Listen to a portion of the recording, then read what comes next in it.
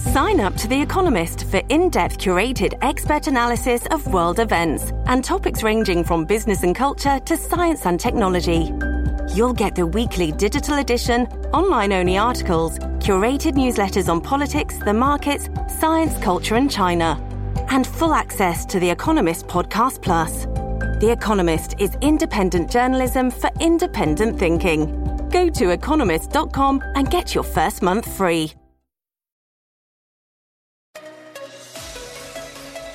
Now, from the most powerful city in the world, a new generation of conservative talk. Fair, fresh, fun. It's the Guy Benson Show with Guy Benson.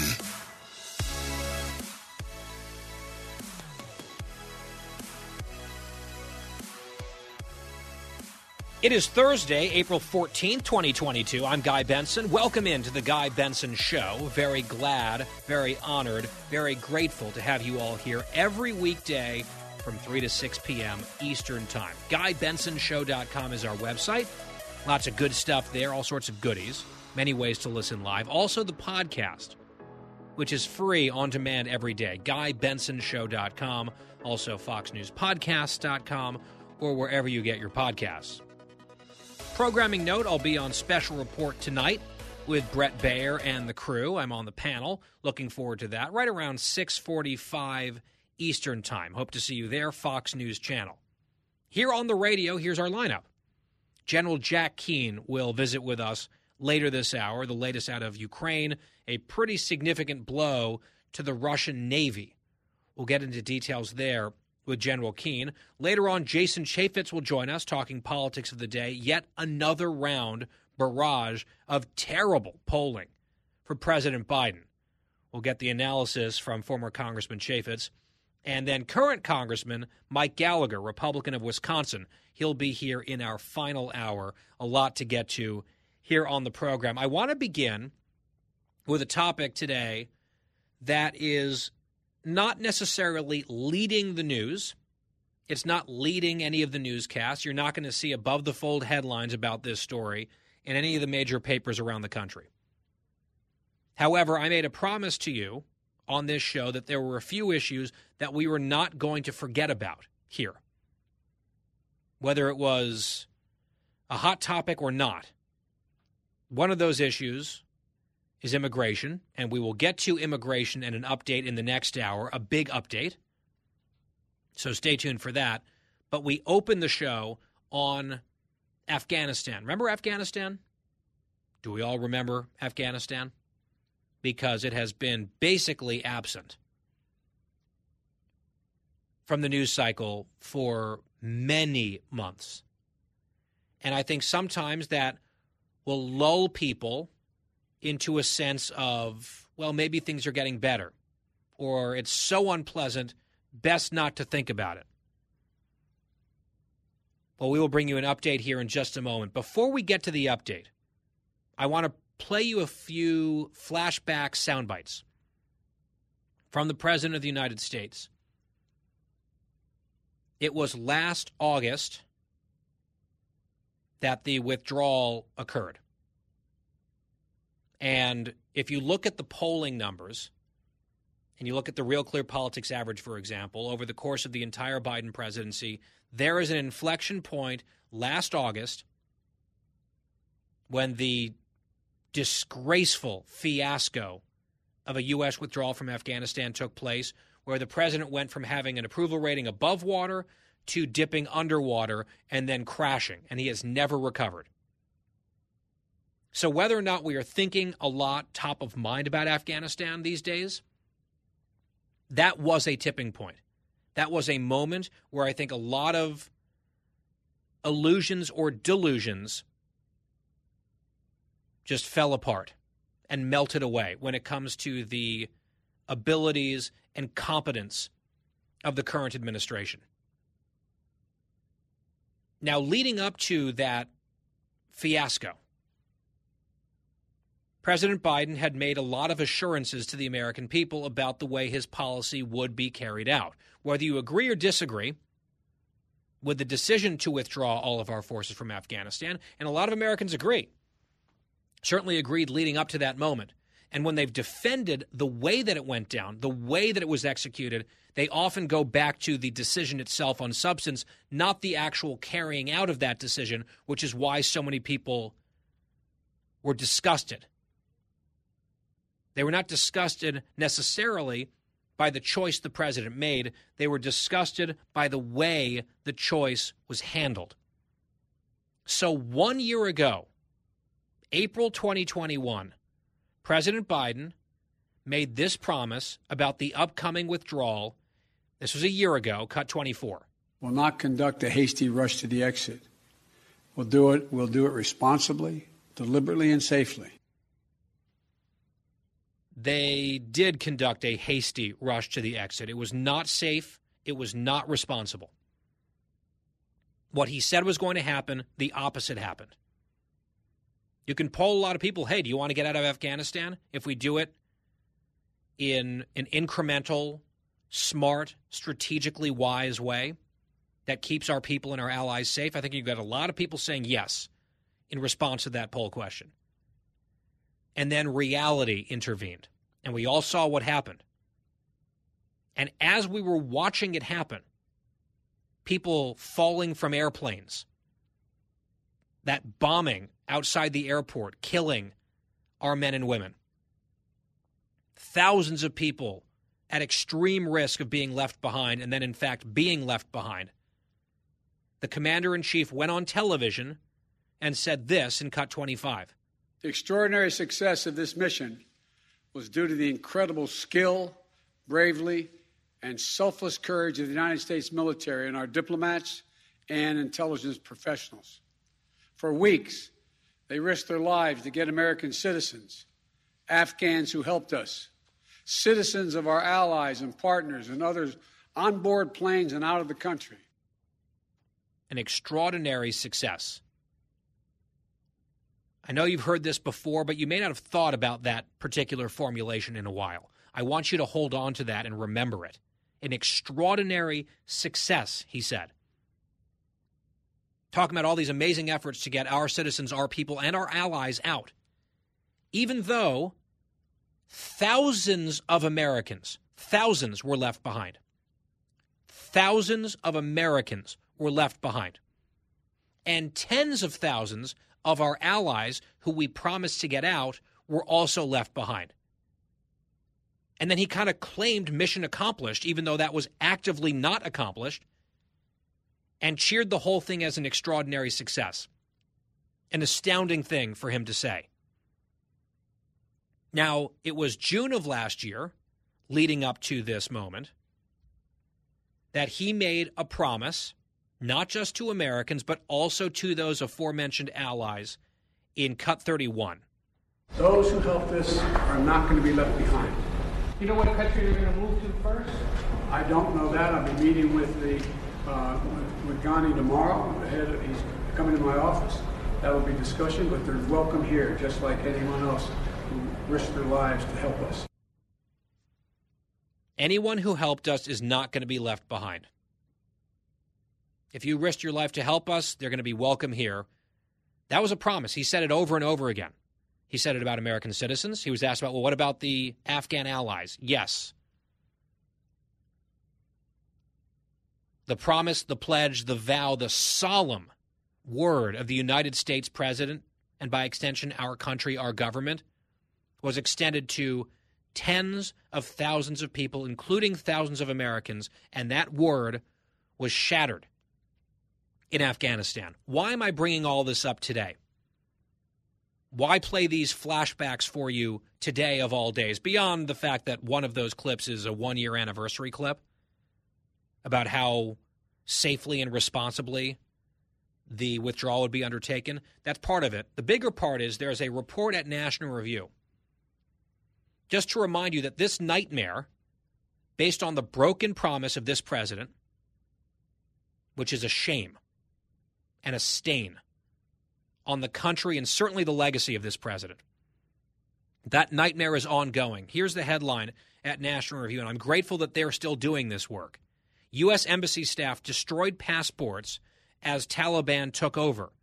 trapping American allies in Afghanistan. And by the way, they were destroying a bunch of passports because they recognized those passports were likely to fall into the hands of the murderous terrorists, who would then use those passports as a kill list to go around hunting those people down and murdering them because they were collaborators. So rather than handing the Taliban, to whom the Biden administration just ceded control not only of the country but of Kabul, even during the withdrawal itself, during the chaos, rather than giving them that kill list, they destroyed a bunch of documents and passports. Except those passports were the ticket out of the country and to safety for thousands of people who had earned them. And then that record, that lifeline, was destroyed because of the chaos in the midst of an absolute mess, a withdrawal that was planned shockingly, scandalously, terribly, despite all the assurances and promises otherwise. Here's what the story says, National Review today. For months, Rabah has been in hiding, moving from place to place in Afghanistan, trying to stay one step ahead of the Taliban warriors he believes are out to kill him. The 30-year-old former interpreter for U.S. Special Forces hasn't seen his wife or 4 kids in weeks. He has little food. He has repeatedly tried to escape to Pakistan and Iran to no avail. Imagine being so desperate that you're trying to escape into Iran. The problem, according to Rabah, is his lack of passport, which was destroyed by U.S. Embassy staff as they evacuated Kabul last summer. There is no option for me, said Rabah, who spoke to National Review on the condition that his real name would not be published. They destroyed my passport, which means they destroyed my whole life. If I had a passport, everything was possible. Without a passport, I can do nothing. The story quotes some people who've been trying to to this day, they're still trying to get Afghanistan citizens and even some Americans out of that country. One of them, Ben Owen, says that there are absolutely thousands of people still in this exact position. Quote, there's no doubt about that. The story goes on talking about this man. He's emblematic of many others. He said that he assisted the United States for years, and he's now on a Taliban kill list. Getting replacement passports can be treacherous. Rabah said he paid at least $5,000 for his family's original application and documents, which went through. That's a lot of money for anyone, especially someone in Afghanistan, $5,000. He did it trusting us. He paid that money trusting us, putting his life and his family's lives in our hands. Paid $5,000, got the documents, never actually received them, then had to pay another $3,150 to replace the passports that had been destroyed in August. When those were ready, he sent his nephew to pick them up. But then his nephew was intercepted and taken into custody by the Taliban. He says the Taliban has now searched his home multiple times looking for him. When he was working as an interpreter for the United States, he helped us interrogate many Taliban prisoners, these terrorists. Those terrorists are now in power. Quote, those people know me, he said. If they find me, surely they will kill me. And this is one example, one man out of thousands. I know a lot of us here have moved on. Afghanistan barely makes a blip ever on social media, on mainstream media, even conservative media these days. But this waking nightmare for thousands of people that we made a promise to is not over. It is ongoing every day, every night. People who risked their lives to help us, we promised they would get out of that country before we left, and then we left them. At the time, it was thousands of Americans, tens of thousands of people like this man that they're calling Rabah in the National Review story. It's not over just because we don't think about it so much anymore. Reading the story this morning, I got angry again because admittedly, some of the emotions from last summer and early fall had subsided a bit because there's so much other stuff. I mean, there's so many other major stories out there.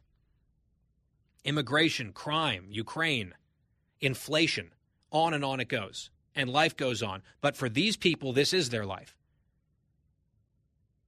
And we still owe them that debt. We still do. The Biden administration would be very happy, I think, for no American voters to ever think about these people ever again. And I am grateful again to National Review for doing the service of still writing about this so I could read it to you on the air and play you those clips. Because it wasn't really that long ago. It was less than a year ago. It was less than a year ago that this all happened. And I told you at the time on the air, we would talk about this issue. We would not just let it go. Perhaps we have not been as on the ball as we should have been, finding ways to work Afghanistan into this show more often, and that's on me. But I wasn't going to make that mistake again today, and I wanted to start the show with it today. Because I would have been derelict to read that story this morning and not share it with you. I tweeted it as well, at Guy P. Benson, if you want to go find it and read it for yourself. On that note, we have to take a break. General Keane is coming up. I will ask him about Afghanistan in addition to Ukraine. He's later on this hour. A very busy Thursday edition of The Guy Benson Show is underway. Please stay tuned. The Guy Benson Show. More next. This episode is brought to you by Shopify. Whether you're selling a little or a lot, Shopify helps you do your thing, however you cha-ching. From the launch your online shop stage, all the way to the we just hit 1 million orders stage. No matter what stage you're in, Shopify's there to help you grow. Sign up for a $1 per month trial period at shopify.com/special offer, all lowercase. That's shopify.com/special offer. I'm Guy Benson. We're starting to see some COVID restrictions come back for no reason, certainly no scientific reason. Mask mandates returning some places, mask mandates being extended on airplanes, for example. Fauci called it prudent. That's prudent. Parents who might be worried about the well-being of their children and all the harm done to their children, I think should be reminded of a few things. We talked about this study that was put out. The Wall Street Journal wrote it up earlier in the week. That gave a score, basically a ranking of each state based on their COVID outcomes, on the economy, on schools, and on COVID mortality. And the best performing states were the ones attacked by the media, and the worst performing states were the ones cheered by the media. And you can figure out the politics for yourself. It's not that complicated. On the education rankings, which was done by percentage of in-person school days, of the best 20 performing states for kids having schools open, 19 of the 20 states had Republican governors. 19 of 20. The one exception was Louisiana, a very red state. Of the worst performing 20 in the country, the worst performing 20 states out of, I guess, 51 if you include D.C., 18 had Democratic governors. And the only red governors, Republican governors in that list, are Massachusetts and Maryland in very blue states. Dead last, Oregon, California, D.C., the bluest places out there. Parents, take notice about who inflicted harm on your kids with closed schools and why. General Jack Keane is next. At Evernorth Health Services, we believe costs shouldn't get in the way of life-changing care, and we're doing everything in our power to make it possible. Behavioral health solutions that also keep your projections at their best? It's possible. Pharmacy benefits that benefit your bottom line? It's possible. Complex specialty care that cares about your ROI? It's possible. Because we're already doing it. All while saving businesses billions. That's Wonder made possible. Learn more at evernorth.com/wonder. Talking about the issues you care about. Guy Benson. We are back here on the Guy Benson Show, GuyBensonShow.com. That's our website. Podcast is always free, and we are happy to welcome back now to the program General Jack Keane, retired four-star general, chairman of the Institute for the Study of War, and Fox News senior strategic analyst. General, welcome back. Oh, delighted to be here, as always. I want to start actually on Afghanistan because I opened the show today reading a National Review account where they profiled a young man, 30 years old, an interpreter for the U.S. for years in Afghanistan as our special forces interrogated terrorists. Now those terrorists are trying to track him down and kill him. He hasn't seen his family in months. He is still stuck there. Our documents that we made for him to get out were destroyed in the chaos as the U.S. withdrew back last August. And I just read from that story today because I feel like almost no one is talking about Afghanistan anymore. But 1 year ago, President Biden promised this about the then upcoming withdrawal, Cut 24. We'll not conduct a hasty rush to the exit. We'll do it responsibly, deliberately, and safely. Responsibly, deliberately, and safely. It will not be hasty. Then, of course, we saw what we saw. General, just your reflection on that since we're talking about it today. Yeah, well, certainly it was anything but that. And, you know, when the President Biden made his decision in April of 21, he certainly put everything in motion because it was an unconditional surrender. He was going to move out of the country. Had no conditions set, no phases set to make certain that the Taliban were complying. And as a result of it, the country began to collapse. And the fact that we were not providing any air support to the ground component, the Afghan security forces themselves, and this had been going on for some time, actually going back to the Trump administration when the negotiations began, it gave the Afghan security forces guy a real sense of what it would be like for them without any air support from the United States. And the deal that the Trump team made was that while the Afghan would not attack the United States and the United States would not attack the Afghans, the fact is the Taliban could attack the Afghans, and we had no air support to assist them. So it took two administrations to get to where we were, but I'm also convinced that it's likely if Trump was still in power, he probably would have enforced some conditions before that withdrawal took place. At least that was the intent of he had prior to him not being elected. So and look, in addition, I was going to say, and of course it's a tragedy, and the point is it's an ongoing tragedy. Setting aside whatever terrible, festering terrorist threat is now once again percolating in Afghanistan, you have thousands of people who helped us that we promised to get out, about as solemn as it gets, that we then abandoned. And the example that I read about earlier is one person out of thousands. And as I said earlier, we may have moved on in this country, but those people can't. They're stuck there with ruthless killers who want them dead. And I just wanted the audience to remember that because we're talking a lot about Ukraine, and we should. That is a war that we had a central role in, and we betrayed, unfortunately, a lot of people. This president, this administration betrayed a lot of those people, and the betrayal continues to this day. On Ukraine, General Keane, a big development, the sinking of a very important Russian ship. Now, the Ukrainians say that they did it with this mission where they distracted the Russians and then torpedoed the ship, or there was a missile that they used, a Neptune missile. That ship has been abandoned and is sinking or has sunk. And we know that other Russian naval vessels have now moved out of the area. They're trying to claim that this might have just been a fire on board, some sort of accident, but I don't know why they would move the rest of their fleet out of there if it was just a weird accident on one ship. It seems more likely that the Ukrainians were able to strike a pretty major blow here. What are you seeing and reading about this? What's the significance of this development?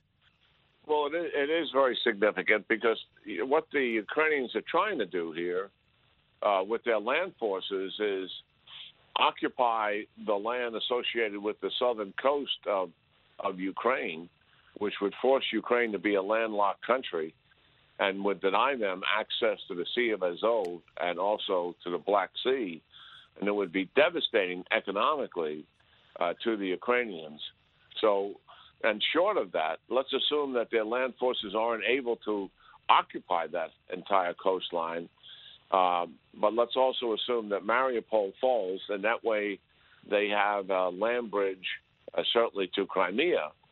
But it would be their Navy that would enforce the blockade and deny the Ukrainians the port of Odessa, even though the Ukrainians still own that port. And that is one of the reasons why, first of all, the fact that we've given them, they have anti-ship weapons, the Neptune they didn't get from us, but nonetheless, we have harpoons, but they can't use them because they don't have the launch systems to do that. But it's very significant because it sends a huge message to the Russians about what their objectives are. But I really believe that the United States and NATO should be back in international waters in the Black Sea. I thought it was somewhat shameful that when this the precursor to the invasion, back prior to February, we pulled all of our ships out of the Black Sea and gave the Russians, free rein. I thought that was really a mistake. I'm not talking about trying to get into a maritime conflict with the Russians in the Black Sea, but we have a right to be there as well. And the fact that we just abandoned the field, it made no sense to me. But it is significant, and your logic is absolutely right. I mean, Ukrainians are claiming they did this. We have no reason to doubt it. And certainly the fact that the Russians once again are pulling all their ships away, like they did once before when the Ukrainians damaged one of their ships, it just tells what the truth really is.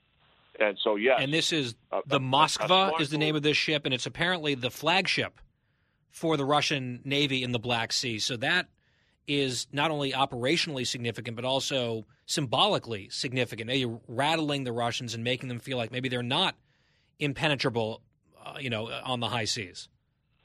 No, there's no doubt about it. This is a high-value capital asset in the Russian Navy, and the Ukrainians have landed them a very humiliating and embarrassing defeat here.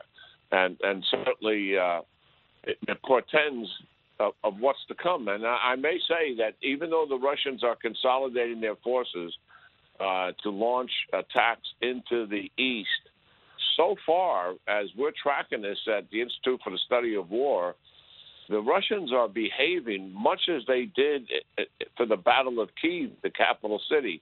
By that I mean they're road-bound, single file down the roads, even though this is open terrain that they're moving into.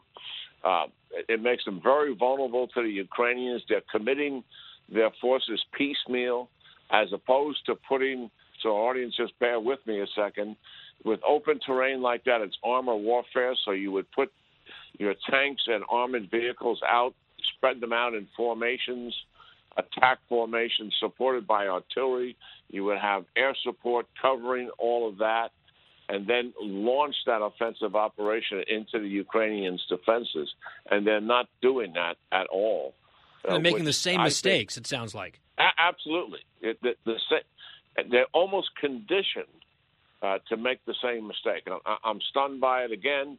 And I'm never going to underestimate the Ukrainians again.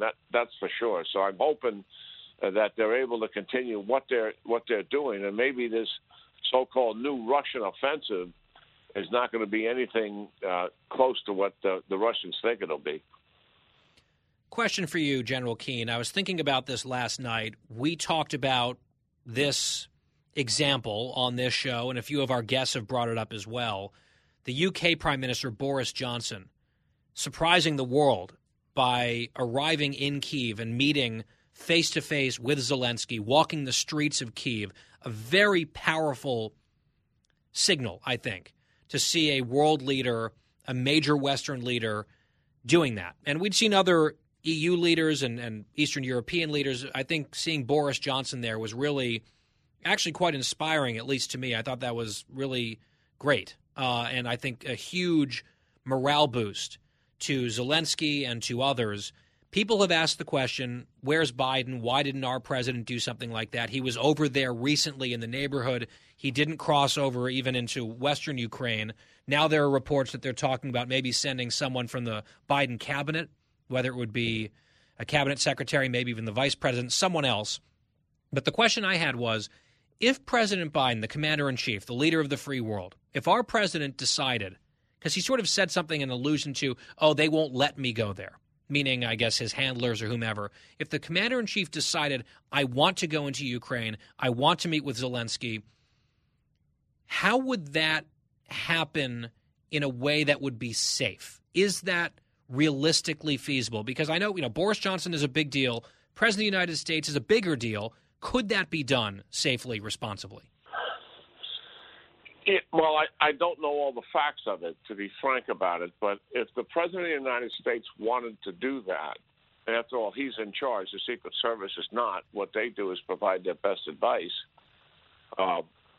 They do take charge of a president if there was a crisis and an attempt on his life. Obviously, the president is no longer sort of in charge at that moment. They're going to rescue him and remove him from the scene. But in terms of planning, and that would be likely done in conjunction with our military. And yes, I mean, I had the same instincts. I mean, I said exactly when I saw Boris Johnson there, I applauded what he was doing, and my instincts were, my God, where's the President of the United States? This is something we normally do. We're the leader of the world here. We're the most influential country here, and it's certainly Zelensky has been leaning on us because we are the most influential country. And you're right. I mean, what he should have done is when he was in Poland and maybe put the feelers out and let people know that the president is not going to go into Ukraine, and certainly put that out there for the consumption of the Russians, and make certain that was at least a public fact, and then slip him in there. And it would have been a marvelous thing to see. I think. So you think it's logistically doable? I'm not a Secret Service planner, but fair. It would be done clandestinely. And I think it could be done. Yes, the president would obviously would have to accept the risk that's associated with something like that. But it would have been a shot in the arm to Zelensky, and also I think it's a strong statement, because we've had this problem with the president and his team before the war and when the war was being executed, that he seemed to be supporting Zelensky, but at the same time, he seemed to be concerned about provoking Putin. And I think that has been an underlying strategy of the administration. I do applaud the fact, though, that this recent list of capabilities that they're sending into Ukraine that was published yesterday, it's comprehensive, and it contains much of the weapons that Zelensky and his generals are requesting. And it's very good to see that, finally happening. So that's a strong statement. I agree. $800 million. And it's not so much the money; it's the capability. I mean, they keep talking about the money, but it's the range of capabilities there. There's hundreds of armored vehicles that they're sending, and that is significant. In addition to Switchblade drones, in addition to something I've been pushing, counter battery radar. The Russians are loaded with artillery, and the artillery does tremendous damage. And when you have counter battery radar, you can pick that artillery up, what its source is, and fire right at that source almost immediately after the Russians fire their weapons. So it's very significant in dealing with the kind of combined arms conventional warfare that we are dealing with here. So that's good news for this administration. Taken a while, but they finally are getting there, and they've worked out a pretty good system with the generals and the military in Ukraine and getting their list. We had a push system initially. We were pushing stuff on the Ukrainians whether they needed it or not, thinking we knew what they needed. And now it's all about the Ukrainians submitted very specific and detailed requests to us and the other NATO nations. Much better system, finally. General Jack Keane, retired four-star general, chairman of the Institute for the Study of War. He is Fox News senior strategic analyst. Always appreciate your insights here on the show, General. We'll have you again soon. Yeah, you got it, pal. Thank you. Thank you. You bet. And with that, we will step aside briefly and come right back on The Guy Benson Show. Fresh conservative talk. Guy Benson Show.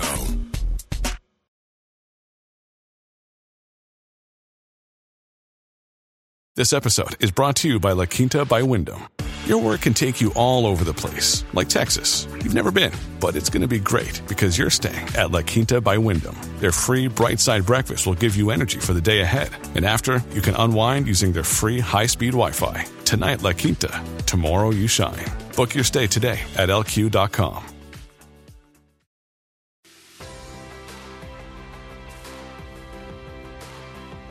Back here on The Guy Benson Show. So this is an interesting headline from the New York Post. It hadn't gotten really all that much attention because the news cycle has been so crazy, but here it is. Headline, Hunter Biden frequently covered family expenses. Texts reveal. This was earlier in the week. Hunter Biden's access to lucrative financial opportunities also came with expectations, including kicking back as much as 50% of his earnings to his dad. Text messages on his old laptop show. Quote, I hope you can all do what I did and pay for everything for this entire family for 30 years, Hunter Biden groused to his daughter Naomi in January 2019. It's really hard. But don't worry, unlike Pop, i.e. Biden, Joe Biden, I won't make you give me half your salary. Now, could this have just been Hunter Biden popping off about Pop and maybe exaggerating a little bit or not conveying the facts with scrupulous accuracy? Yeah, that's entirely possible and certainly within the character that we seem to know about Hunter Biden. But this is also a written record of the president's son at least suggesting in private text messages to his daughter that because of the windfall that he reaped from his family name, all these millions that he gathered from Ukraine and Russia and China and elsewhere, trafficking in his family's name, that income, which was not Joe Biden's income, that was Hunter Biden's income, that was nevertheless expected to and did in fact, according to him, pay for family expenses for years. And he at least suggests that his father, Joe Biden, now the president, made him give up, quote, half my salary. And that could just be, again, an angry person not speaking accurately or texting accurately. But this is at least an accusation by the president's son that would involve now the president of the United States. Not a private matter involving the president's son, but again bringing up the big guy, Pop in this case. Do we have any curiosity among journalists on this question? I won't hold my breath. Another hour coming up. Out of the gates and ready to go. Hey, it's Hutton Withrow. Hot Mike is here on the Outkick Network. We've got your afternoon covered with the latest sports discussion, and it's available wherever you find your audio. Daily analysis and news. He is hot. I am Mike. Actually, my name is Chad. His name is Jonathan, but you get the picture. We're going to bring it every single day. Whatever you want to call us, we'll respond to. We just want you to respond to what we're dishing out every day. And while you're here, we hope you subscribe to the podcast, like, subscribe, and share. Live from the most powerful city in the world, unconventional talk from a fresh, unconventional conservative, Guy Benson Show.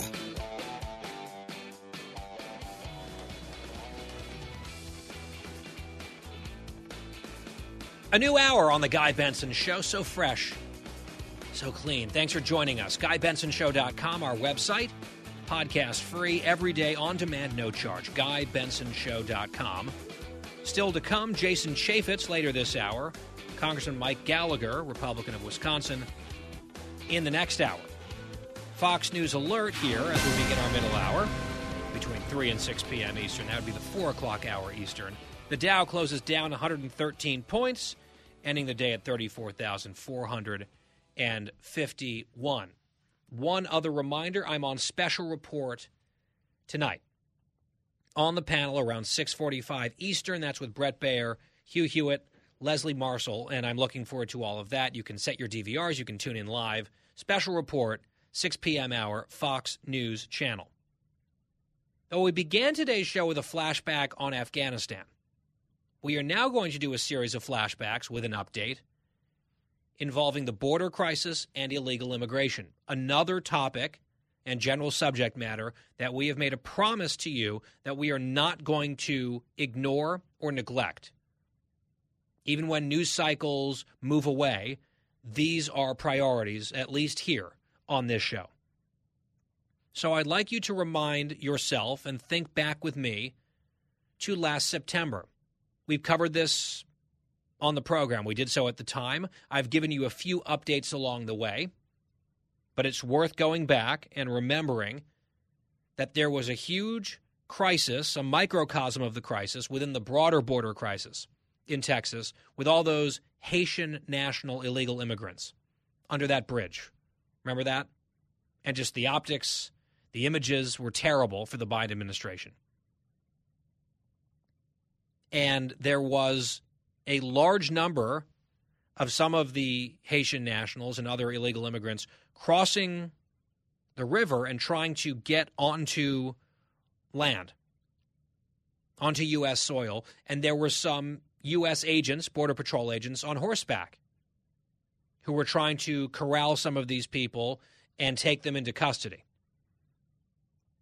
And because some left-wing activists on Twitter basically saw images and footage of this happening and misinterpreted what was going on, an entire narrative was born in a flash. The narrative was these American Border Patrol agents are whipping these illegal immigrants. These American agents are whipping dark-skinned migrants. That is the way it was portrayed. So it went from the activist class. This is the way it works, by the way. It went from the activist class on Twitter with, the word I'm looking for here is misinformation being spread. And that trickled up to mainstream media who follow these activists, agree with these activists, saw an opportunity to cover the border crisis as a negative story for U.S. officials. Right? It's generally a bad story for the Biden administration.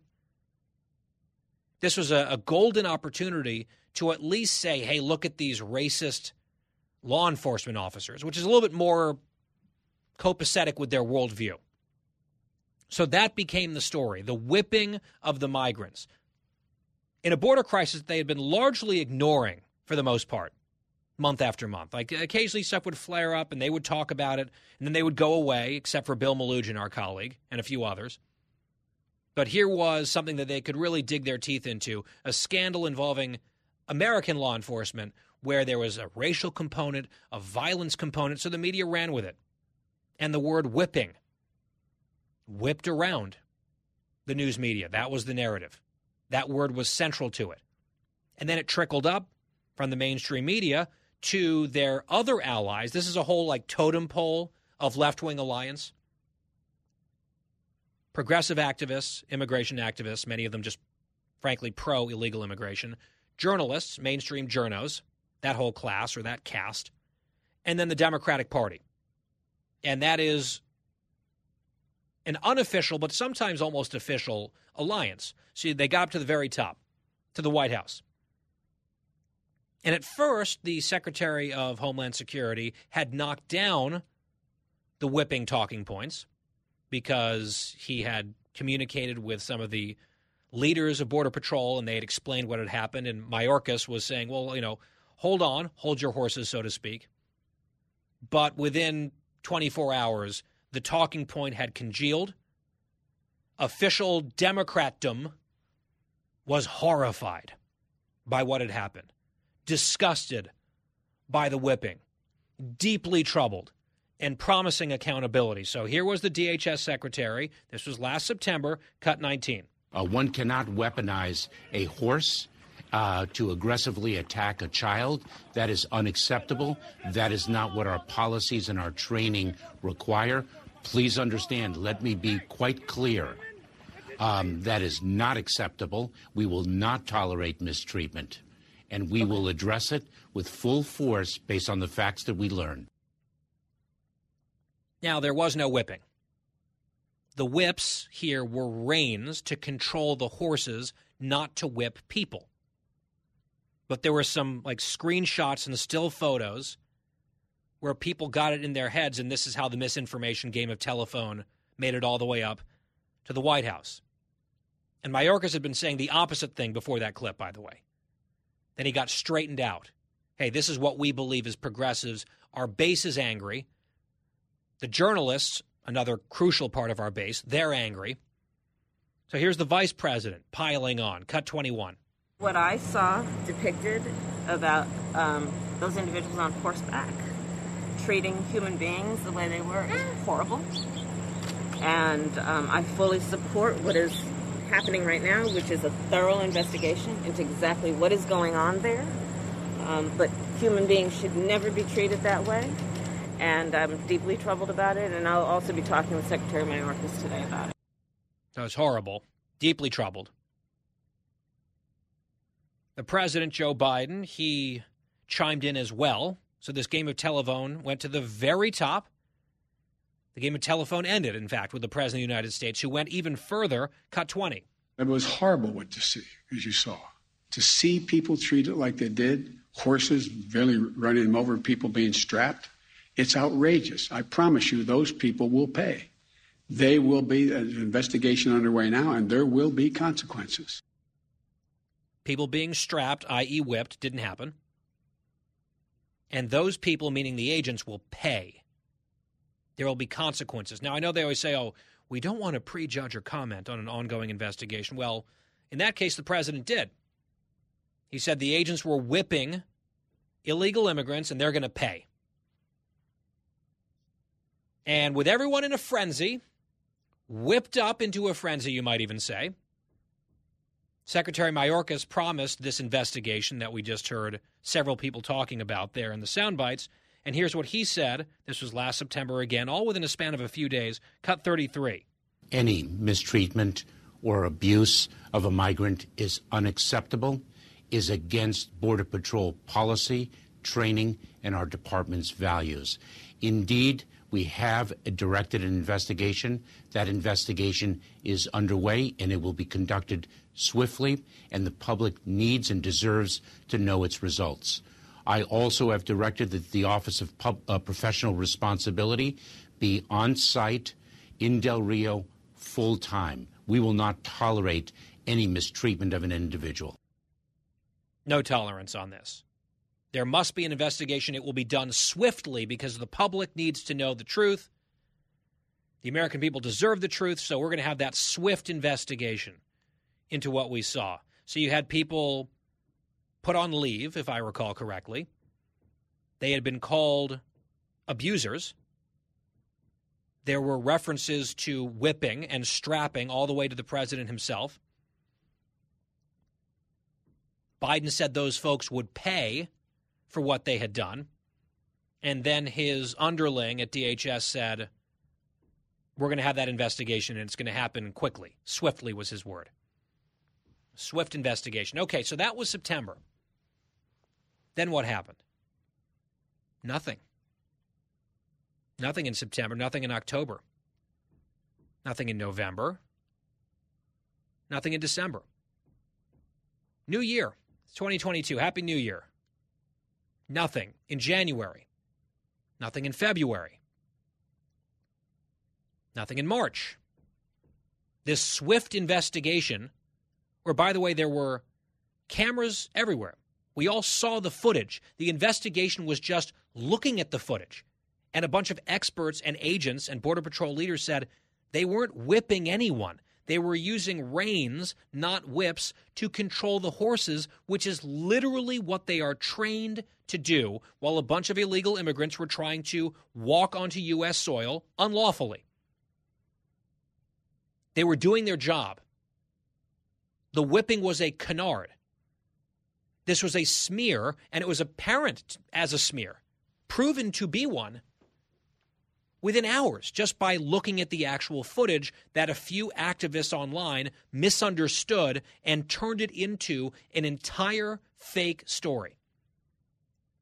And that swift investigation went absolutely nowhere, at least publicly, month after month after month. So here we are roughly half a year later. And by the way, it just reminds me when the Academy Awards, the Academy said, we're going to do an investigation into the slap, Will Smith and Chris Rock. We're going to investigate what happened. It was on national television. It was on live TV. We all saw it. And actually, they handed down the punishment for Will Smith, 10-year ban from the Oscars, in a matter of days. Here's another circumstance where it was all on camera. We all saw it. It was played on loop. Although, actually, it was fairly revealing. A lot of folks would only put still shots of photos up on the screen, right, to sort of continue the lie that this was human beings being whipped and strapped by Border Patrol agents, which was not true. And if you watch the video, you could immediately see that was the case, or in this case was not the case. But it took about half a year for them to do or say anything. And from time to time on this show, I would just pipe up, just raise my hand, here, little old me on the Guy Benson Show. Whatever happened to that investigation? What happened to those agents who were attacked and besmirched and smeared by the President of the United States on down? Biden saying that they were going to pay. What happened to that investigation? They said it was going to be swift because we needed answers. Okay, fine. Where's the accountability that we were promised? Well, guess what? Last night on Special Report, just in passing, we got this from our colleague Lucas Tomlinson, Cut 35. Back at the border, Fox News has learned that officials have cleared the horse-mounted Border Patrol agents of wrongdoing after they were accused of whipping migrants in September and placing them on probation. Cleared. Fox News learned in April of 2022 that these agents were cleared of wrongdoing. Now, there's some ambiguity based on what I've read. They were cleared certainly of criminal wrongdoing. That seems beyond obvious. There were no indictments. But have they been totally cleared of any professional wrongdoing, or are they still in this purgatory? I'm not sure what the answer is to that, but it needs to end. This is a witch hunt of officers who did what they were trained to do. People lied about what they did. And it seems to me, my theory of the case is, because you had everyone in sort of like official leftism all angry and spun up over this, because it was their chance again to talk about the border crisis in a way that blamed people that they're used to blaming, they bought hook, line, and sinker into something that was false, was misinformation, and they were embarrassed to admit it, so they just let this thing wither on the vine for months, hoping that people would forget, then they would quietly, I guess, release their decision or leak their decision to someone. I'm surprised they didn't do it on a Friday, right before a holiday weekend or something, and then just move on and wash their hands of it. And probably the administration realizes that morale among Border Patrol is at an all-time low right now because of all of their disgracefully failing policies. And another failed policy that's coming next month that's going to make this whole thing explode into the stratosphere. And what way to make morale even worse, to drive it even lower, than to keep these agents twisting in the wind? Because that's what they've done now for months. That word accountability kept coming up. This is not acceptable. People will be held accountable. They'll pay, said Biden. Okay, if they've been cleared of wrongdoing, then who actually deserves to pay for this entire kerfuffle, this entire drama, this whole saga? And it has been those things for these people involved. Imagine being one of those officers. These are citizens, low-level government employees who aren't really being allowed to do their jobs to begin with. Then they're taking off the job, removed from that position, pending this endless investigation, while a bunch of powerful people are out on television accusing them of things that they did not do and promising that they would pay to sort of satiate the anger of a certain activist class of progressives, of whom this White House lives in apparent constant fear. They govern based on left-wing Twitter in a lot of cases, it would seem to me. Where do they get their reputations back? Where do they get accountability for what was said about them? I wonder if this is something where a defamation suit would even be possible. Would there be eligibility here? I don't know what the rules are. Maybe we can get a lawyer on the show about that. But it seems like there ought to be accountability here. Not for the people who didn't commit this crime that they were accused of, but the people who loudly accused them of it, despite evidence looking them straight in the face at the time that it wasn't true. That's the accountability that I'm interested in. But these days, especially with Democrats still controlling Congress, I'm not terribly optimistic that that kind of accountability is likely to materialize.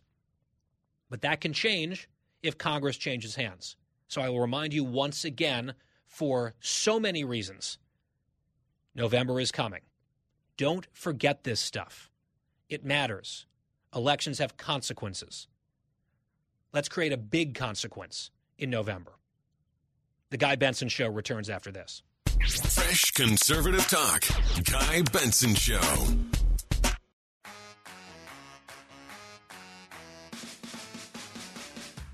It's the Guy Benson Show. People are losing their minds because Elon Musk has offered to just buy Twitter outright. Like something like $43 billion he offered, I believe, just to buy the whole company. This is a hostile takeover attempt after he already was the largest shareholder after that big purchase a few weeks ago. Now he's saying, all right, I want the whole thing. Here's my offer. And Twitter's having meetings about it. People are going crazy, especially on the left. Blue check marks running around. It's entertaining at the very least. I don't know what's going to happen. Maybe more analysis on this tomorrow on The Guy Benson Show. We'll be right back. You're listening to a new generation of talk. Guy Benson. Joining us now is Jason Chaffetz, Fox News contributor, former chairman of the House Oversight Committee, author of the book They Never Let a Crisis Go to Waste, and host of the Jason in the House podcast at foxnewspodcast.com. Jason, welcome back to the show. Hey, thanks, Guy. I want to play this for you. This is from the press briefing yesterday at the White House. I still can't believe that Jen Psaki, circle back, is sticking with this talking point. She is, I guess. Cut 26. Does the White House still view inflation as transitory? That is the view of the Federal Reserve and outside economists, and they all continue to project it will come down this year. So basically endorsing the transitory word. She said, well, that's the view of the Federal Reserve. Well, the chairman of the Fed, Jay Powell, said last year in November this in Cut 28. So I think the word transitory has different meanings to different people. To many, it carries a sense of short-lived.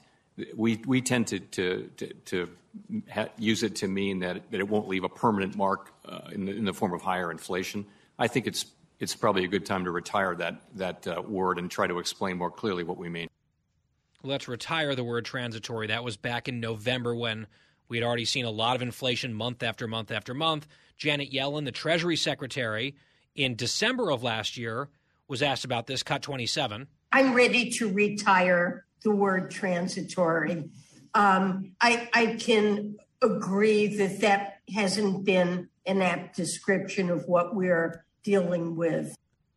Not an apt description of what we've been dealing with. That was back in December. Add on additional months of major inflation, now well over a year of inflation, And Psaki's asked at the podium, is it still the White House's view that this is transitory? And she says, yes, that is what the Fed believes, and it's going to come down.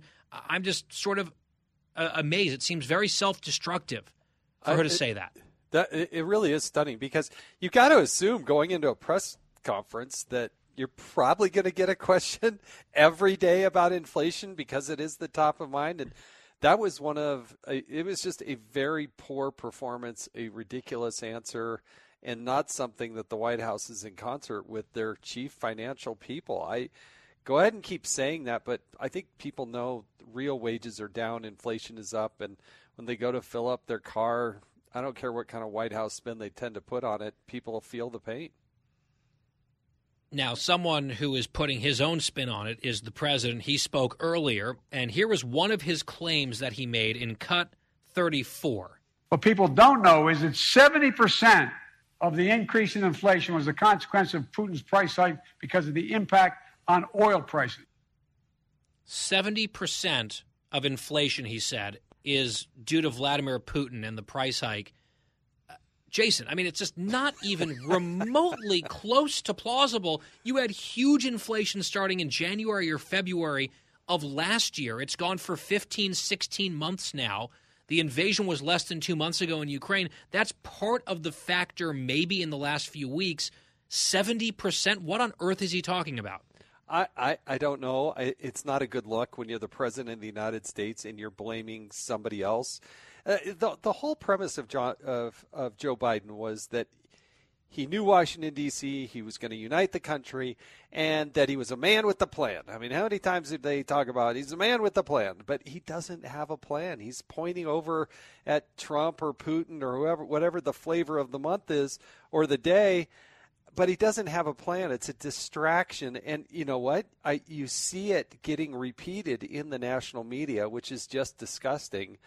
Look, it's not helpful, but the main causes and roots of inflation, as Milton Friedman said in his great speech back in the 70s, is you can only look to government and the Federal Reserve for inflation because they're the only ones that have the ability to print the massive amount of money. You can try to blame anybody else, but it's government that creates this, and it's going to have to be government to help solve this. But it's not the plan and not the issues and the things that the president and Kamala Harris are touting. Here's a Democrat who's telling the truth, a very uncomfortable truth, I would imagine, for the Democrats. Stephen Ratner, who was a top economic advisor in the Obama administration. This is a Democratic economist. He has, in the New York Times today, a piece. And his headline is, "We may be on track for a recession just as the 2024 campaign kicks off." And he says a lot of this has to do with inflation. And here's one of the quotes from his New York Times piece. And again, this is an economist under Obama who now wrote this today. Quote, "The $1.9 trillion American Rescue Plan," which was the Democrat-only Biden plan last year that they passed with no Republican votes, the $1.9 trillion American Rescue Plan passed in the early days of the Biden administration will go down in history as an extraordinary policy mistake. That's Steve Ratner of, Obama era, Democratic, economics. And he is looking very carefully at the data and saying inflation is terrible. At the rate we're going, we might have a recession just in time for 2024, which would be obviously horrible for the Democrats. And he is pointing out specifically a multi-trillion-dollar spending binge by the Democrats alone as one of the extraordinary policy mistakes of recent memory and recent American political history. Those are his words, Jason. Yeah, you add them to Larry Summers and others that have, Democratic credentials. They will try to blame Republicans. They will try to blame Trump, as they always do. But the reality is Democrats are given all the levers of power, the House, the Senate, and the presidency. They got their plan. They wanted more. They will tout that, hey, we need to tax higher and spend more, that's going to somehow help solve the problem. But I think most people know that would exacerbate the problem. And when the federal government is spending just about 25 cents out of every dollar that's being spent in this country, there are not many people who can get past that and just say, hey, this isn't a problem. It's the federal government and their policy that is creating these problems, and there's no quick resolution to this. I think things are going to get worse before they get better. Especially if they're in denial about it, right? There are things out of Biden's control. There is a bit of a Putin bump in some of this stuff, no question about that. There are other factors at play, fine. But there are huge factors at play that are the fault of the Democrats and the ruling party, and they can deny it all they want. The American people aren't buying it. Quinnipiac, 33% approval rating. CNBC, 38% approval rating. Dismal, dismal stuff. Jason Chaffetz, my guest on The Guy Benson Show. We'll be right back.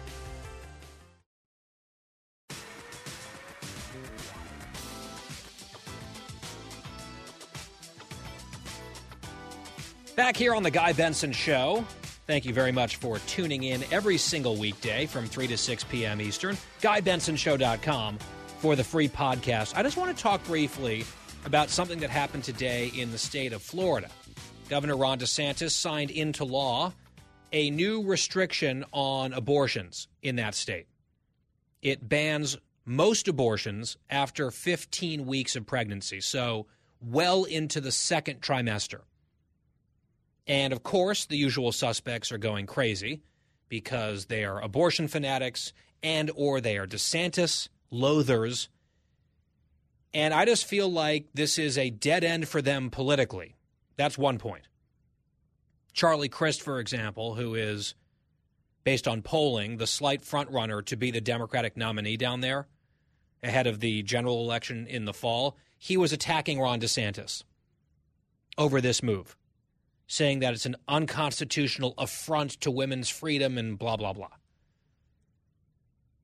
Charlie Crist was a Republican governor not that long ago, and he pronounced himself very pro-life. He was a pro-life Republican governor. Then he became an independent. He was not so sure on abortion. And now he's a Democrat. He just is a chameleon. He goes to whatever he needs to go to. He has no principles. He has no ideas. He has no sense of self whatsoever beyond, I'm a politician who wants power. So now he's in favor of late-term abortion on demand, having been a supposedly pro-life governor on the Republican ticket not long ago. So that is an attack that's going to go, I think, basically nowhere for Charlie Crist and others. The other reason that I think this is a political trap for a lot of the critics is, even though they may exist in a very thick pro-abortion bubble, which is online activism within the Democratic Party, high-level Democratic donor politics. I mean, it is really way out there on the issue of abortion. But poll after poll after poll shows that the American people are roughly split on legalized abortion generally. And the later you get into pregnancy, certainly the second and third trimester, support for broadly legal abortion on demand at those stages of pregnancy just falls off a cliff. Gallup has polled on this repeatedly, for example. So a 15-week second trimester ban on most abortions is broadly popular. Even a lot of pro-choice people who might be pro-choice, let's say early on in pregnancy, say, month 4, month 5, that seems like a reasonable time to say no more. Which is why a 15-week ban, even a 12-week ban, is not just mainstream in terms of American public opinion. It is also mainstream in the international community in the Western world. Much of Europe has abortion bans at the 12-week mark and beyond. Certainly at the 15-week mark and beyond. This is the definition of mainstream. And I know that a lot of people, especially in newsrooms, cannot bring themselves to believe that. They hurt their own cause because they're abortion activists, in the case of far too many journalists. They hurt their own cause by denying that reality, but it does not change the reality. One more point on the politics of this. The bill signing event from DeSantis and his team was masterful. They packed a huge room with supportive Floridians, and they had the governor flanked on all sides up on stage by dozens of women Like, overwhelmingly, the people on that stage were women. Young women, middle-aged women, older women, white women, Hispanic women, black women. A kaleidoscope of women, pro-life women, people who support common sense mainstream restrictions on abortion, standing and smiling and clapping as the backdrop as Governor DeSantis signed this bill into law today. Why do I mention that? Optics matter a lot in politics. And this actually gave me flashbacks to something that still sticks in my craw to this day, all the way back to 2003. I was like a freshman in college at the time. President George W. Bush, someone that I voted for and respect and was an intern in his White House. I have nothing negative to say about George W. Bush, a few policy disagreements, of course. But he was signing in 2003 the federal ban on so-called partial birth abortion, which is one of the most gruesome and grisly things I had ever heard of in my life. Of course it should have been banned. There was actually bipartisan support for banning it back before the Democrats went completely off the deep end on abortion radicalism. So he signed this ban into law at the White House, I believe, in 2003.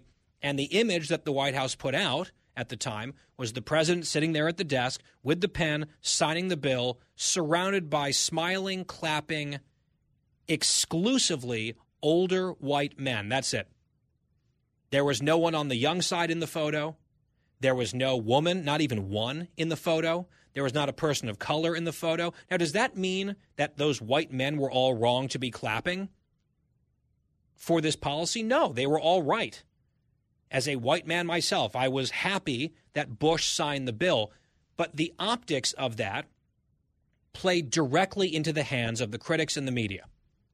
And the media ran the photo saying, Bush, surrounded by white men, signs abortion restriction. When that was a completely avoidable error. Banning partial birth abortion had like 80% approval in the country. They could have found any number of people from different backgrounds to be there fully enthusiastic that this widely supported outcome was happening. But instead, they didn't really think about that, and you had that image that I still think about. DeSantis basically took that image and did the total opposite. He anticipated the very predictable, lazy attacks that inevitably come from the left and from the media, one and the same, which is white man signs attack on women's health care, right? That's the way they're going to want to frame it. No matter how mainstream the bill is, no matter how morally correct the bill is, and I believe it absolutely is, now a law, I should say, in Florida, that's the way that they are going to frame it up, because that's the way that they think. That's the way they try to manipulate people. That's the way they try to divide people. And DeSantis and his team smartly understood precisely what they were going to do, because they always do it. He said, okay, fine. Yes, I'm the one who's going to sign it proudly. I'm going to make sure that every single person standing around me is a woman, and it's a diverse group of women. So they'll lob their usual attacks, and they'll engage in their typical hysteria, but the optics will make it a lot harder for them to do that if they're going to show any footage or any photographs whatsoever of the event that happened. That is smart. That is part of persuading people and getting buy-in and signaling not only that they're not going to play along with this attack on women line, because there's virtually no gender gap when it comes to abortion in polling. It also underscores the fact that a large majority of women, based on polling, support restrictions on abortion, including and especially second and third trimester abortion. So they were doing two different things without words, but just with imagery. They were sending a few different, I think, important messages just through the optics. And then on top of all of that, I think it is just straight up the right thing to do. Even if it was unpopular, even if they did a bad optics signing ceremony, it would still be the right thing to do. I'm just happy and gratified to see someone doing the right thing and doing it a smart way. This should be common sense 101 stuff for Republicans on this issue, but it's not necessarily all that common. So you might like another state's abortion law better. You might like another politician better. I just think the combination of a mainstream piece of legislation defended and introduced smartly with clever optics that preemptively debunk the coming attacks, that's a pretty sweet spot to hit. So hats off to DeSantis and Team DeSantis for nailing it, in my opinion, today. And that type of execution matters in politics, in addition to the substance, which of course matters more. But you don't necessarily win on substance without winning arguments. So you have to do what it takes to win arguments and put yourself in the best position to do so. And I think today was an example of exactly that phenomenon. Another hour of The Guy Benson Show is coming up. Congressman Mike Gallagher of Wisconsin is straight ahead. Our final hour next.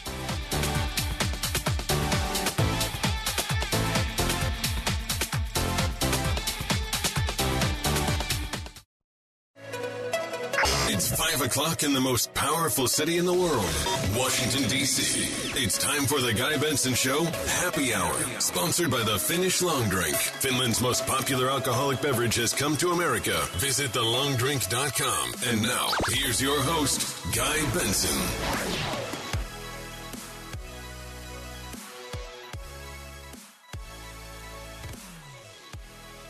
It's our final hour on this Thursday. It's the Guy Benson Show. I am Guy Benson. Thank you very much for listening. I'll be on Special Report tonight on Fox News Channel in the 6 p.m. hour, toward the end of the hour, part of the panel today, with Brett Baer hosting, of course, and then fellow panelists Hugh Hewitt, my friend and mentor, and Leslie Marshall as well. That's right around 6:45 Eastern, FNC Special Report. Hope to see you there. Our website here at the program, the radio side, GuyBensonShow.com.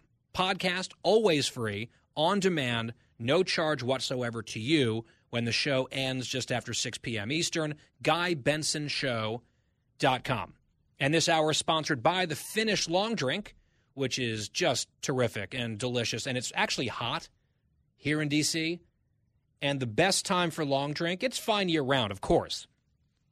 But when it's hot outside and cold in your hand, that's the best. The Finnish Long Drink, most popular alcoholic beverage in Finland for 70 years, here in America and expanding. TheLongDrink.com. TheLongDrink.com. You can see where it's sold near you. You can order online. Please drink responsibly, 21 plus only. And by the way, one of those expanded states in the footprint for the long drink, just in the last couple of weeks, is Wisconsin. Which brings us to our next guest, Congressman Mike Gallagher, Republican of Wisconsin in the 8th District. He serves on the House Armed Services Committee, among others, and he joins us once again by phone. Congressman, great to have you back on the show. Great to be back. I want to start with Ukraine and get some of your thoughts on some recent developments, starting with this apparent sinking of a major Russian war vessel. I know the Russians are trying to spin what happened. The Ukrainians are claiming credit. Regardless of the specifics, it seems like this is yet another blow to the Russian war machine. Your thoughts on that update? Well, if it's true that the Ukrainians sunk really the flagship vessel in Russia's Black Sea fleet with what is most likely a Neptune anti-ship missile, it is indeed a massive blow to the Russian Navy. And you could be talking about upwards of 500 Russian sailors who are in danger of losing their lives if they haven't already. It raises a lot of question from a naval perspective as to why they didn't have better defenses against these systems. I mean, weapons have been pouring into the conflict. They had earlier witnessed an attack against one of their amphibious landing vessels, and so they had to be prepared for something like this happening.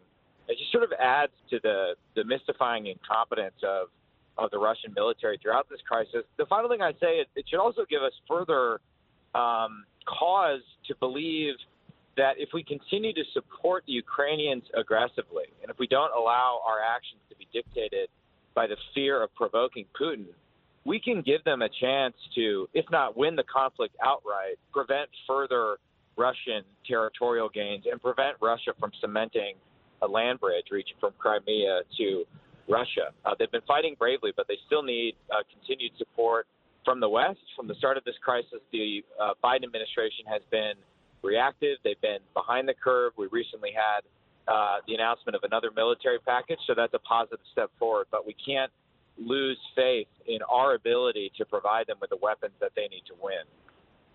Yeah, because we saw this weird reversal on the MiGs, the fighter jets, where the green light was given on national television by the Secretary of State, and then a red light flashed like the next day, and that transfer was never facilitated by the U.S. government. We saw a similar dance just in these last few days where there were helicopters promised to the Ukrainians, and then that promise was rescinded. Then there was an outcry over the rescission of the promise. Then there was a phone call between the president and Zelensky. Then the helicopters were back in to this $800 million package. And look, I'm glad that they finally got around to the right thing and sending a lot more help, lethal help to the Ukrainians. I'm for that. Good for them. But I'm concerned with this pattern of rhetorical statements and then walkbacks, and then policy statements and then walkbacks, where, as Nikki Haley told me yesterday, it feels like Zelensky has to beg the United States for certain things that have been publicly already promised to him. Well, add on to that the fact that you've had various defense officials outright bragging about the success of their approach in Ukraine, bragging about the success of what they're calling integrated deterrence, when in fact deterrence failed in Ukraine. It failed precisely because we failed to give the Ukrainians the hard power on the front end of the conflict that they would need to deter an invasion in the first place. So you're absolutely right. The MiG-29 decision or lack thereof or flip-flop was a self-induced disaster. It made us look weak. It undermined our support of not just the Ukrainians, but a lot of our Eastern European allies who wanted to provide more systems. We've seen the same problem with the S-300 air defense system that the Slovakians have offered. Now, reports are that some of those are finally getting delivered. But again, we keep sending mixed signals, and we're behind the curve. And as much as I celebrate this latest $800 million package, there are at least two critical capabilities and weapon systems that the Ukrainians need that we are still not providing. One is a long-range artillery system called the MLRS, and the other are anti-ship missiles, which we've just seen can play a key role in beating back Russian ships in the Black Sea. And again, this gets back to your broader point that we've witnessed over the past few weeks. The Biden administration has always seemed just a step behind when it comes to providing the Ukrainians the weapons they need because of this deep-seated risk aversion, this fear of provoking Putin. Just consider the fact, Guy, that 80% of the security system that we provided to Ukraine since the administration took office has come after the invasion. Think how many lives we could have saved if the weapons had been in Ukrainian hands before the conflict started. So, again, I think there's a lot of bipartisan support for Ukraine, and I'm not trying to be, unfair to the administration, but deterrence, as a matter of fact, failed because we did not invest in the hard power necessary to make deterrence work, and we put all of our faith naively in the threat of sanctions as well as hashtag diplomacy, and Putin promptly ignored that. Oh, yeah, and I mean, it's inarguable that deterrence failed because the invasion happened. And then you had Biden come out and say that, well, really the sanctions were never intended to deter in the first place because sanctions never deter, even though his official policy articulated by basically every single person in his administration had been exactly the opposite of that assertion for days, if not weeks, leading up to that strange reversal. So I think that your point is truly indisputable. I want to shift within this conversation to a grim topic. It is very exciting and heartening to see the Ukrainians be as successful as they have been at beating back the Russians and making significant gains and really putting a lot of Russian soldiers, frankly, in the grave, which is what they have to do to defend their country. But there are now allegations about potential chemical agents being used by the Russians in Mariupol. We know that the Russians have done this before in Syria and elsewhere. How can we confirm or get a handle on whether or not that's true? The president has said if chemical weapons are used by the Russians, there will be very severe consequences. What would those consequences in your mind need to look like, given the seriousness of that allegation, if in fact it's borne out and is confirmed? And then relatedly, Congressman, I saw the CIA director was giving a few comments earlier talking about the potential of tactical nuclear weapons being used by the Russians and how that threat should not be taken lightly or dismissed. That's another level of extremely frightening prospects, at least creeping into this discussion about the end game of this war. Your reaction to all of that? Well, the administration has shown a willingness to declassify certain intelligence when necessary. And I think, if indeed we have evidence of chemical weapons being used, this would be a situation in which it would make sense to declassify that intelligence and show the world the war crimes on display by Putin in Ukraine and generate international support for a response. Now, here's what concerns me, because I lived through this when I was the Middle East staff on the Senate Foreign Relations Committee in 2012 and 2013. If you remember back then, Barack Obama established a red line when it came to the use of chemical weapons in Syria by a Russian puppet state government, Bashar al-Assad's state. They used chemical weapons, and the Russians promptly walked all over Obama's red line, and far from responding proportionally, Obama jumped into the arms of the Russians to sign a weak arms control agreement that really did nothing on the ground. And so the President Biden, has now gone out and established another red line and promised a proportional response. And my concern is if he doesn't deliver on that in the face of indisputable evidence, we're going to see another version of what happened in the second half of the Obama administration, which was what would an appropriate collapse. Proportional response be? Again, it depends on the scale of the attack, but at a minimum, you'd have to go after targets. I guess you could do it through the Ukrainians, but you'd have to go after targets, the Russian targets, inside the Donbass. And that, up till now, the Biden administration has not been willing to do that. Now, you could consider alternative domains and alternative weapons. There are, cyber weapons that could deliver devastating effects, but I don't think that would be proportional. And my fear here now is, having established a red line, they're going to walk away from it, and we'll see a very serious collapse of our credibility. So I guess, Guy, I'd have to really see the nature of the chemical weapons to give you a better answer on how chemical weapons attacks, give you a better answer on how we should respond. But we're really in a very precarious situation right now. And as for the CIA director's comments about tactical nuclear weapons, I agree. I think Putin has demonstrated time and again the fact that he considers human life to be cheap, and the Russians operate under a military doctrine of escalate to de-escalate, and I don't think they'd hesitate to use tactical nukes if the situation gets more and more desperate for them. Here on the domestic politics front, but also speaking of Putin, what do you think of this administration line basically blaming inflation on Putin and on various Republicans as well? I mean, it seems laughable to me, because they're also still claiming, Jen Psaki said this yesterday, that inflation is transitory. She endorsed that word again, which sort of blew my mind. So it's transitory, it's temporary, it's not our fault. Blame Greg Abbott in Texas, blame Ron DeSantis in Florida, and blame Vladimir Putin in Moscow. How's that playing in Wisconsin? Well, I don't think anyone is buying it. I mean, it's desperate. It's unserious. I think they sense what's coming in the midterm elections, and they're lashing out for lack of a message. And all you need to do is look at a graph of inflation. It didn't start on February 24th with the Russian invasion of Ukraine. Gas prices, though they've climbed higher since the Russian invasion of Ukraine, were already skyrocketing in the year prior to invasion. So I don't think anyone is buying this latest desperate attack. And it just goes to show you how fundamentally unserious some of the people in the administration are about all this.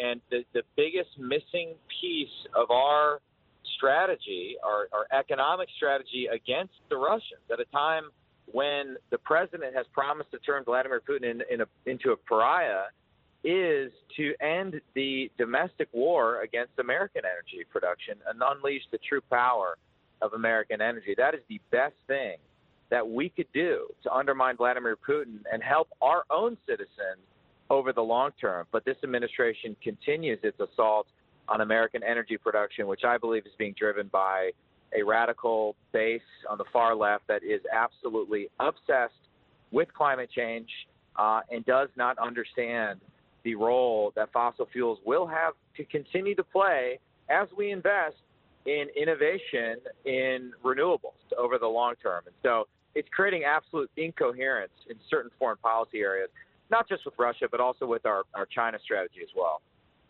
Last question briefly. It's a Wisconsin politics question. We've mentioned it a few times on the show. The county executive role in Kenosha County. I know that's not your district down in southern Wisconsin, but for the first time in decades, that position, that office has fallen into the hands of the Republicans thanks to voters. There was an election down there. I think the people of Kenosha have been through a lot in the last few years, and now you have a Republican in that spot. Your thoughts on that, Congressman? Well, I think it reflects two things. One you mentioned is that just specifically what happened in Kenosha, where our incompetent governor and lieutenant governor, who is likely to be the Democratic nominee for the Senate against Ron Johnson, went out and blamed the cops and then poured fuel on the fire, and Kenosha burned down as a result. And the people are fed up with opportunistic politicians doing stuff like that.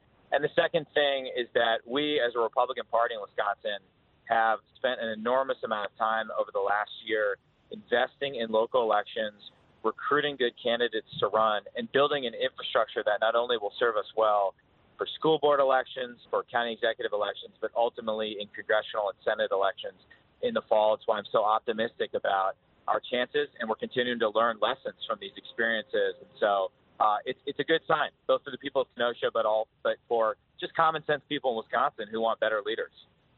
GOP Congressman Mike Gallagher of Wisconsin 8, my guest here on the Guy Benson Show. Congressman, always enjoy it. We'll talk again soon. Thank you. And we'll be right back after this on the Guy Benson Show. Guy Benson will be right back.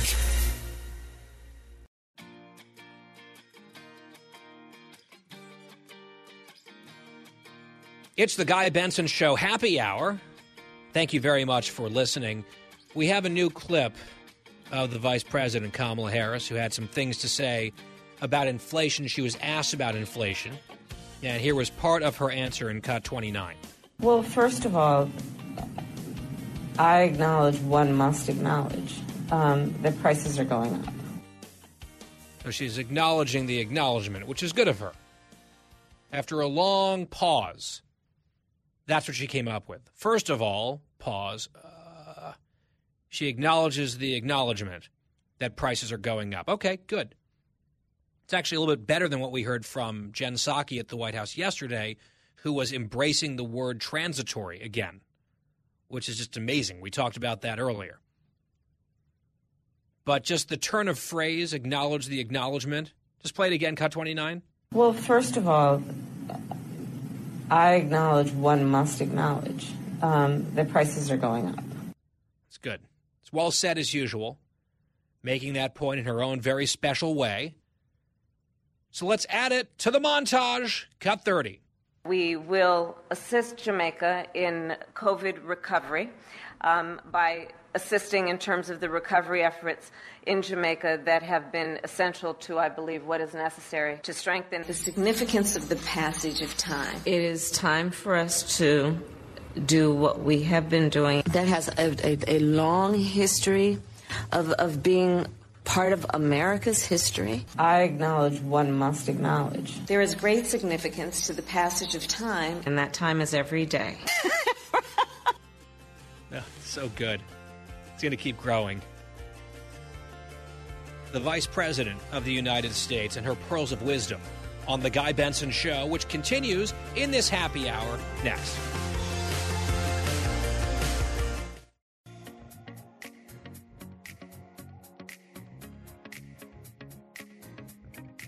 talking about the issues you care about. Guy Benson. It is the happy hour here on the Guy Benson Show. Earlier on the program, in our first hour, we caught up with General Jack Keane, a retired four-star general. We had a lot of questions about the latest coming out of Ukraine. We also talked a bit about Afghanistan.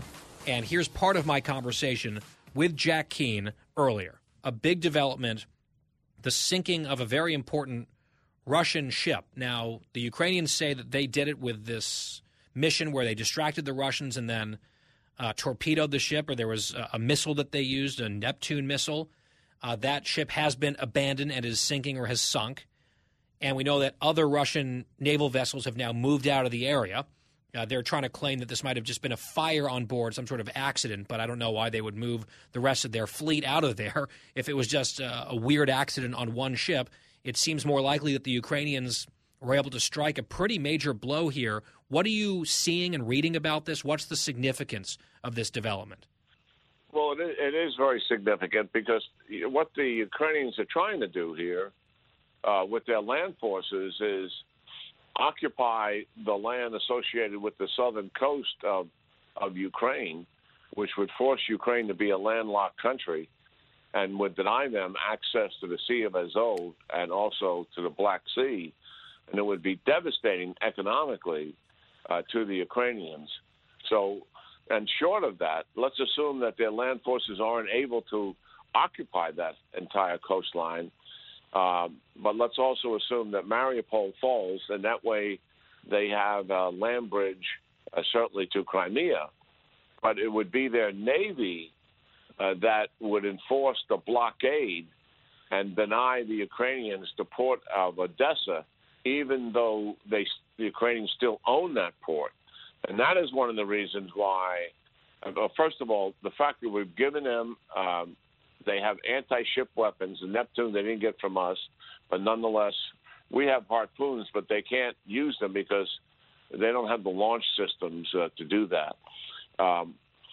But it's very significant because it sends a huge message to the Russians about what their objectives are. But I really believe that the United States and NATO should be back in international waters in the Black Sea. I thought it was somewhat shameful that when this the precursor to the invasion, back prior to February, we pulled all of our ships out of the Black Sea and gave the Russians, free rein. I thought that was really a mistake. I'm not talking about trying to get into a maritime conflict with the Russians in the Black Sea, but we have a right to be there as well.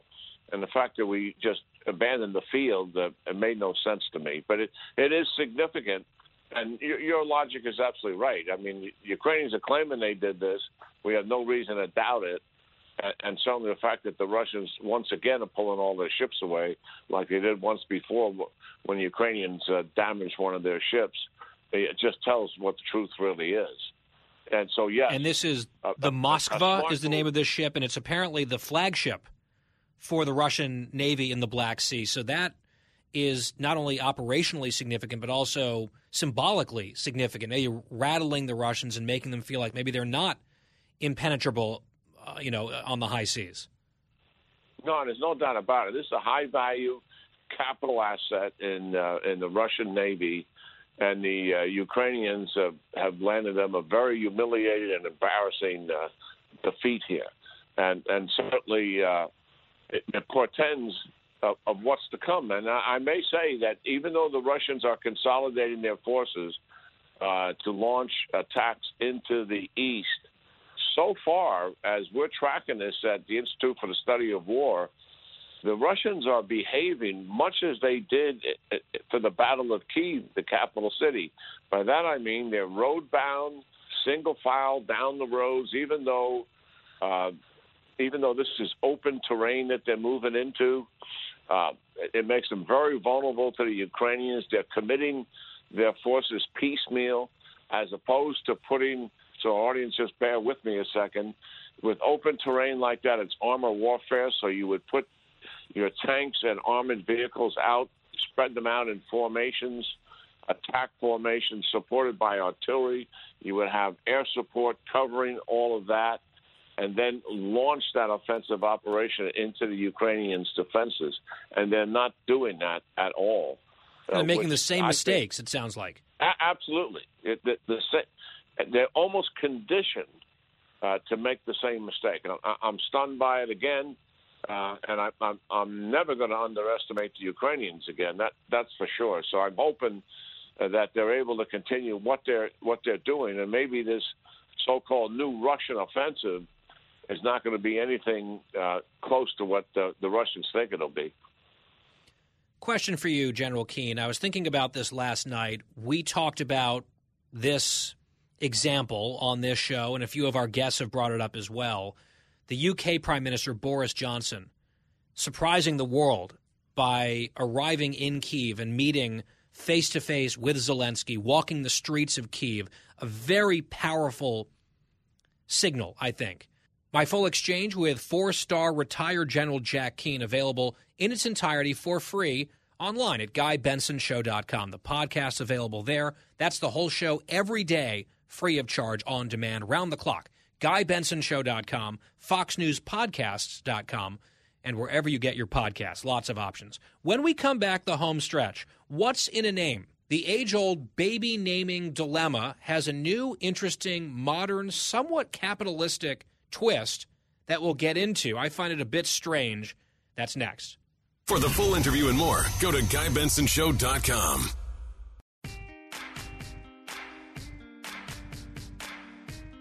Home stretch on the Guy Benson Show, Friday Eve.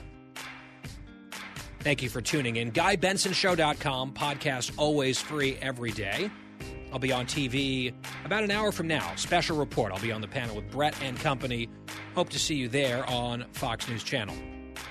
So this story caught my eye yesterday, and I wanted to talk about it yesterday, actually, during the home stretch, but we had producer Christine off, plus there was a sports story that we could do in her absence, since she's not a big sports person. This one I figured she might have some thoughts on, and it turns out she does. New York Post has a piece about a 33-year-old woman who makes a living as a professional baby namer. Rich people fork over large sums of money to let this woman, Taylor Humphrey, help name their children. Expectant parents paying upward of $1,500 to this woman to pick the perfect name for their child. She says that some parents who are sort of in a panic are even coughing up $10,000 to help them settle on a name when there's a dispute. $10,000 on a baby name. Last year, she made more than $150,000 on what has to be a side hustle. She bills herself as a professional, passionate writer and storyteller who is adept at branding, marketing, and social media. Hell, I'll get passionate about this if I can make six figures. And I will say I actually have helped name a few of my friends' kids. Now, I won't dream up the name all on my own. They'll present options that they're thinking about for middle names, potential first names, obviously, different combinations. So one of my friends, Kelly, actually picked the first and middle name for both of her sons. And I've helped with a few others. It did not occur to me to try to monetize this, turn it into a business. But 33-year-old Taylor Humphrey, apparently a lot smarter than I am in this sense, making $150,000 as a baby name consultant. I cannot imagine, number one, having enough money to even consider something like this. Number two, even if I did, calling up a stranger to name my child, that is just a totally, totally foreign concept. So we went around the horn on our call earlier today, the planning call, and sometimes when there's a good home stretch topic that's floated, we get talking about it on the call, and I'm sitting there like, no, save all of this. Save this for the air. But producer Christine, was like a bull in a china shop, just going on and on about her story. So I know what's coming here. You don't. her daughter Meghan, who you've heard about many times on this show, who is sort of the calm adult in the room when it's just her and her mom. Now, she's a very mature young lady at age, is it 9 now, Christine? Yes. Yes. With her mother, who's between the ages of 40 and 60, who's just much more easily excitable, I think is one way of putting it. And you revealed, and you had not mentioned this before on the call earlier, that you did not want to name Meghan Meghan.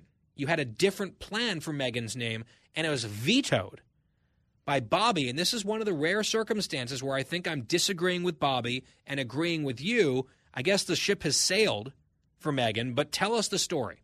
Well, I've always wanted to name, if I had a girl, I always wanted to name her Reagan after the late, great Ronnie. And then I don't think I've ever told the former governor this. I had a huge, still do, love of Governor Christie. So I wanted the name to be Reagan Christie. And Bobby was so against this. He said she's going to grow up to be a liberal. She's going to hate you. She's going to wish that's not her name. So we settled on Meghan because we just thought, like, it's just like a nice name. There's nothing. It's kind of close. Reagan, Meghan, it's not way off. And Meghan still, to this day, she always talks about it. She goes, she'll tell anybody. My mommy wanted to name me Reagan after a president in the olden days. So she would have been fine with Reagan, it sounds like. Although the 80s were not exactly the olden days, but to a 9-year-old, I guess they are. Yeah, I think she would have been okay. She just thinks it's funny that mommy lost to daddy. I mean, she always thinks that's funny. So, but I really... It's also, I think, a pretty name. And if she didn't like that it was named after a certain president, I don't know if she would necessarily resent you for that. It's still a nice name. Plus, modern-day liberals and progressives are always obsessing over the latest Republican that they hate. Reagan, right, will be fine. Right? Bush is already getting rehabilitated in a lot of their minds. It's Trump and then whoever comes next. So Reagan will be very much old news in terms of like the burning hatred thing. So I think that was a miscalculation on Bobby's part. Is Bobby a lib? Is Bobby against naming someone Reagan because he doesn't like Reagan? So he will tell you, no, not at all. He's not. He'll tell you he's a real Republican. But no, I think I can see it actually over the past 10 years that we've been married. He is going further and further to the left.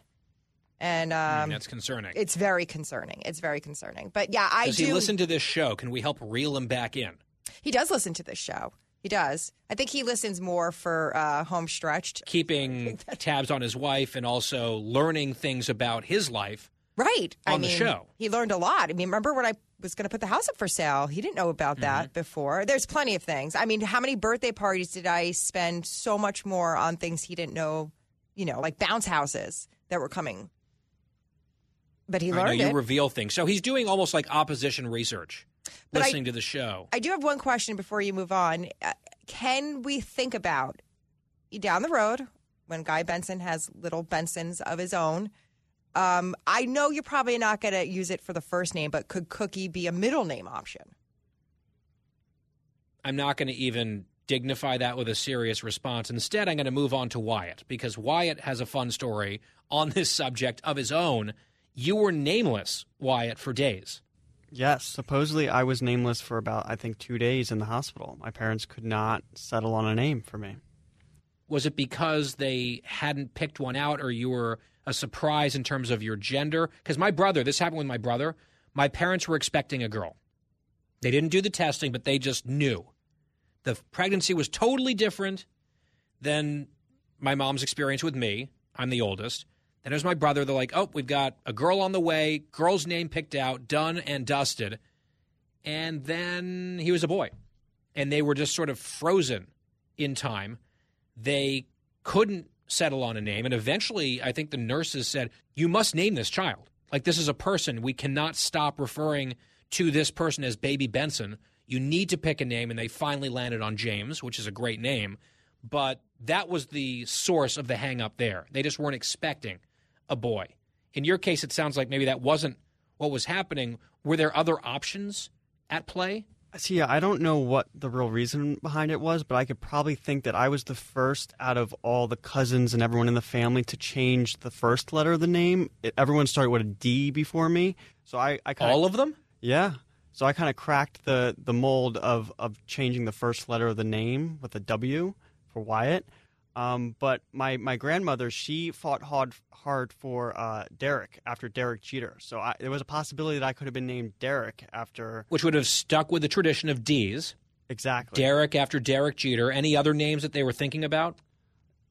Possibly after the doctor who, I guess, delivered me. I think it was John. That was his name. They were like, make him that. So I don't know. Are you grateful that it ended with the decision that it did, Wyatt? I actually am. I actually really like my name. So I'm very, very happy. And the other thing is, if you were John or Derek, War Derek doesn't really roll off the tongue like War Wyatt does, right? And you would have never had YY the Clown. That would never have happened. So I think we should all be grateful at this show that your parents made the decision that they ultimately did. But they did not pay a stranger $1,500 or more to settle on Wyatt. They were normal human beings who made decisions for themselves. Yes, that's correct. Christine, if you were at a crossroads and just totally stuck, just an impasse, a quagmire on a baby name, would you ever consider paying someone to just make the decision for you? Yeah, 100%. Yes. Of course, I would do that, especially, if I had the money, and Bobby would probably kill me, but Couldn't you have just asked your medium or your hypnotist or your therapist or your psychiatrist or your whole ensemble? Couldn't you have I didn't have had all one of them, get a vision of the correct name and then communicate that to you for all that money that you're paying? I didn't have all of them in my life when I had Megan. Those just came within the past couple years or year. Okay, fair enough. So the point is, if you had a surprise new baby on the way, they might be involved in the naming process these days? Totally. I think that's really cool because they obviously have great suggestions. And because I love the name Brynn, Brynn, but I'm not going to say my last name, but it doesn't sound great with my last name on back to back. So maybe she could help me come up with something that I hadn't thought about. I think it's a great idea. I think what we would do is tweet a poll from @CookiesJar1988, and that's how you'd name your kid these days. Maybe you could help. You'd get a lot of engagement. You'd get some followers, and the internet would pick your kid's name, just like the internet picked your Twitter handle. Well, maybe when I finally get that horse. Although I do have a name. Remember, Glenn was the name I picked out. But if we don't go with Glenn on the racehorse, maybe they can help me there. Well, you had a horse, a small one. And we all know what happened to poor Carousel. And we're out of time. We can't, no rebuttal. Sorry. We've got to go. I got to get ready for Special Report coming up at the end of next hour on Fox News Channel. I'm on the panel tonight. Also back here tomorrow on the radio, 3 to 6 Eastern every weekday. We will talk to you then. Have a wonderful evening.